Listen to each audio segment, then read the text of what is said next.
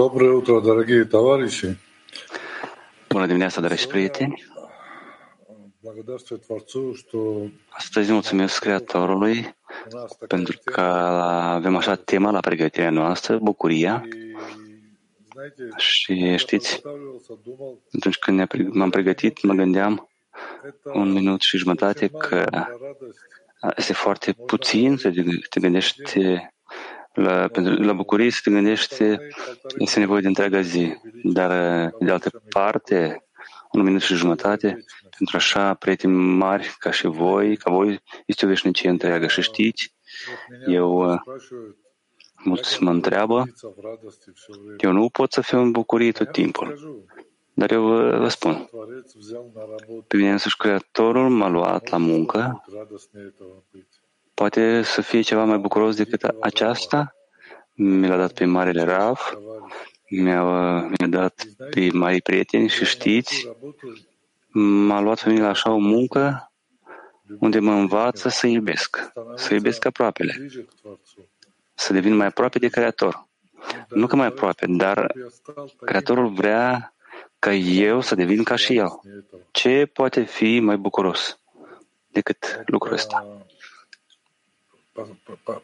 Давайте, если я смотрю вокруг, сколько уже учеников таких, как я. Să mă uit în jur, câți elevi sunt așa la Creator ca mine. De ce este o mare bucurie să am așa prieteni ca voi, să am așa Rav, ca și Ravul nostru, Mihail Leitman. Mare bucurie să lucrez pentru Creator. Și însăși drumul să merg în credință deasupra rațiunii spre Creator, când toți prietenii sunt corectați, când toată lumea este corectată. Ce poate fi mai bucuros decât lucrul ăsta? De aceea, numai una, să răspândesc această bucurie în întreaga lume. Această dorință, de asemenea, este în bucurie. Lehaim, marilor, vă iubesc și transmit cuvântul. Citim primul extras din sursă al lui Baal Sulam. Dacă într-adevăr lucrează de dragul dăruirii, cu siguranță ar trebui să fie fericit, că a fost demn să facă plăcere Creatorului său. Și dacă simte că munca lui nu este încă productivă, ar trebui să fie în bucurie. La urma urmei, la rândul său, omul spune că nu își dorește nimic pentru sine și se bucură că dorința de a primi nu se poate bucura de această muncă. Și de la aceasta el ar trebui să aibă de asemenea bucurie. Încă o dată, dacă el într-adevăr lucrează de dragul dăruirii, cu siguranță ar trebui să fie în bucurie, că a fost demn să facă plăcere Creatorului său. Și dacă simte că munca lui încă nu este pentru dăruire, ar trebui de asemenea să fie în bucurie. La urma urmei, la rândul său, omul spune că nu-și dorește nimic pentru sine și se bucură că dorința de a primi nu se poate bucura de această muncă și de la aceasta ar trebui să primească bucurie.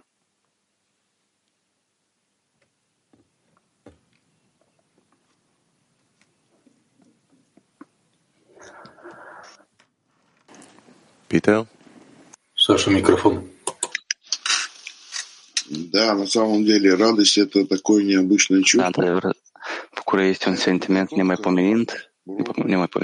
Toată această pregătire pentru lecție, 3 grupuri de atleți s-au pregătit, s-au gândit, au retrăit. Cum să facă ca prietenii să aibă bucurie? Creatorul să aibă bucurie. Și, într-adevăr,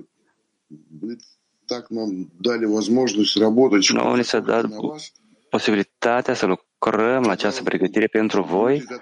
Se pare că oamenii s-au pregătit, dar s-a pregătit tot climatul mondial și aici așa o forță mare din tot climatul mondial s-a emanat și încât asta a fost îmbibat cu această bucurie.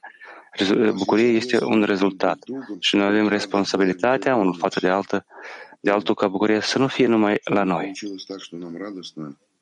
Ca să nu fie așa că noi să fim în bucurie. N-a fost clar?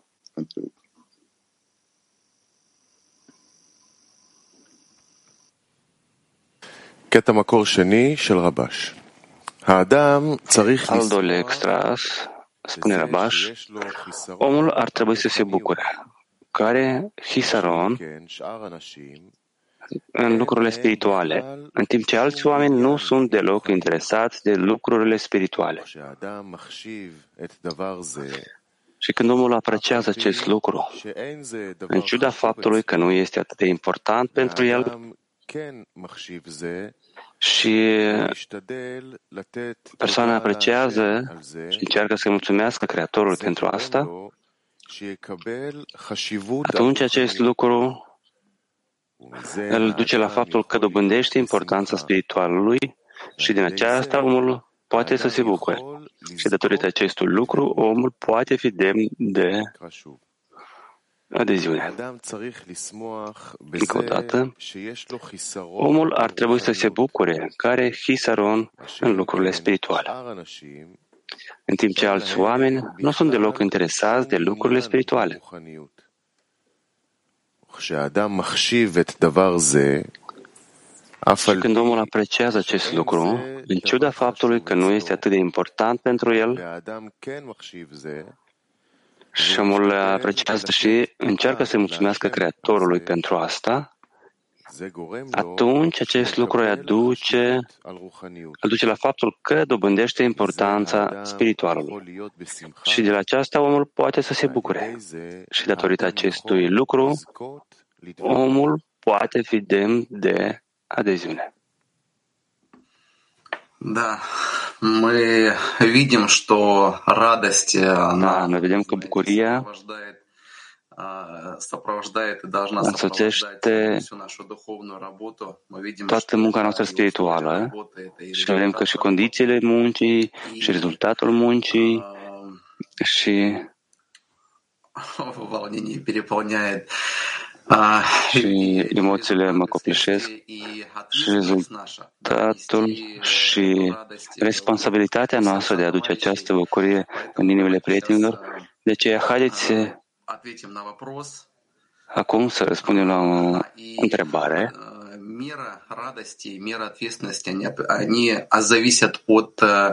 Măsura bucuriei și măsura depinde de măsura importanței spiritualului. De aceea întrebarea la atelierul activ sună așa: cum noi ridicăm importanța spiritualului? Și haideți să răspunzând la această întrebare, vom ridica importanța spiritualului cât mai sus posibil. Deci, cu bucurie și de cunoștință, ridicăm importanța spiritualului între noi. Atelierul activ.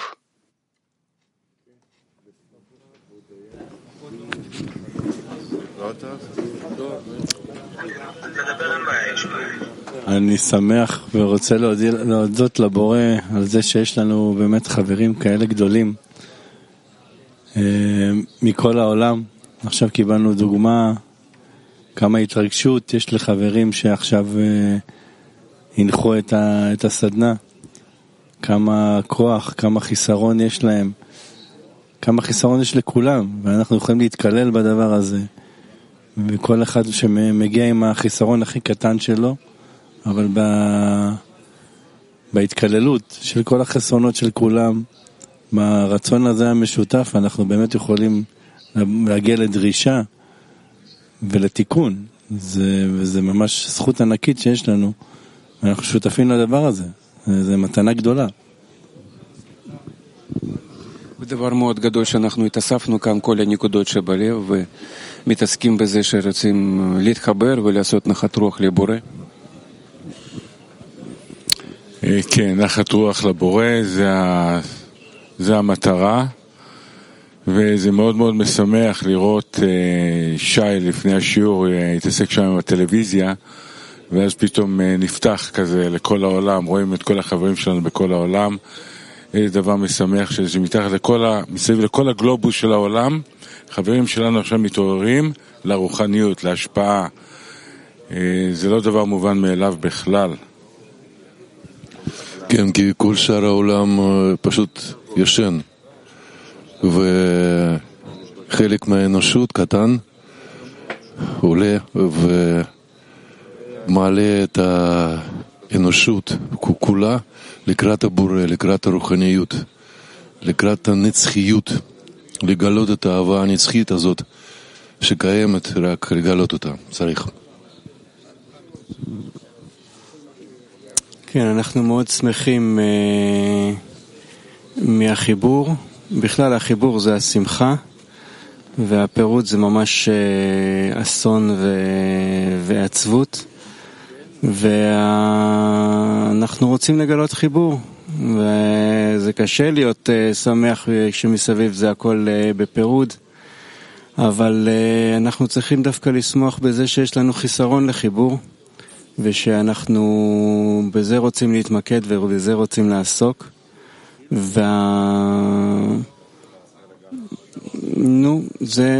זה הזכות הגדולה שלנו. כן, בשמחה והודיה מזה שאנחנו נמצאים בשלוש שעות אולי שבו אנחנו הכי קרובים לתכונת ההשפעה, לרוחניות, ואנחנו עושים את זה כולם ביחד בכל העולם, עם כל האנשים שכולם קיבלו את המתנה הזאת של תכונת ההשפעה, ואף על פי שיש לנו אחיזה הכי קטנה בתכונת ההשפעה, אנחנו כולנו מתאמצים, מושכים בחבל כמה שאפשר, ומממשים את ההזדמנות הזאת לטפס ולהגיע עד לתכונת ההשפעה המלאה.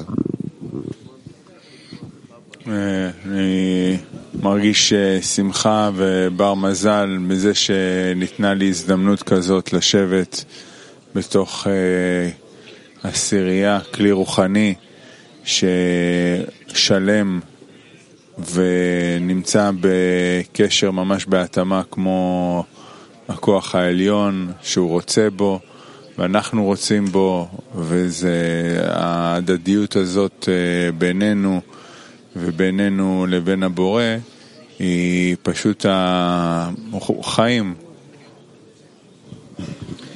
כן, באמת יש שמחה והודיה על הזכות הזאת שקיבלנו לרכוש את תכונת ההשפעה, על המתנה הזאת, על החברים שלנו, שמענו אותם עכשיו, חברים בכל העולם, מכל המיליארדים, קבוצה קטנה שהבורא נתן להם את הזכות לעבוד אותו, להשיג אותו.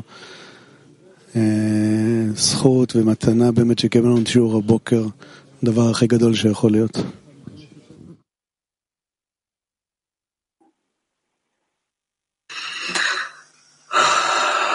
Ну, я даже не знаю, что сейчас можно сказать, потому что действительно... Nici nu știu ce pot acum să mai zic, pentru că așa o mare bucurie se simte la această pregătire pentru lecție.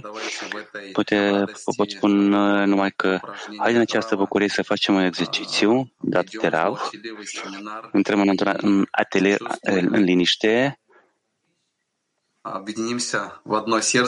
Să intrăm într-o unitate, într-o singură inimă și să-L simțim acolo pe Creator. Atelier în liniște, să intrăm în unitate, într-o singură inimă și să-L simțim acolo pe Creator.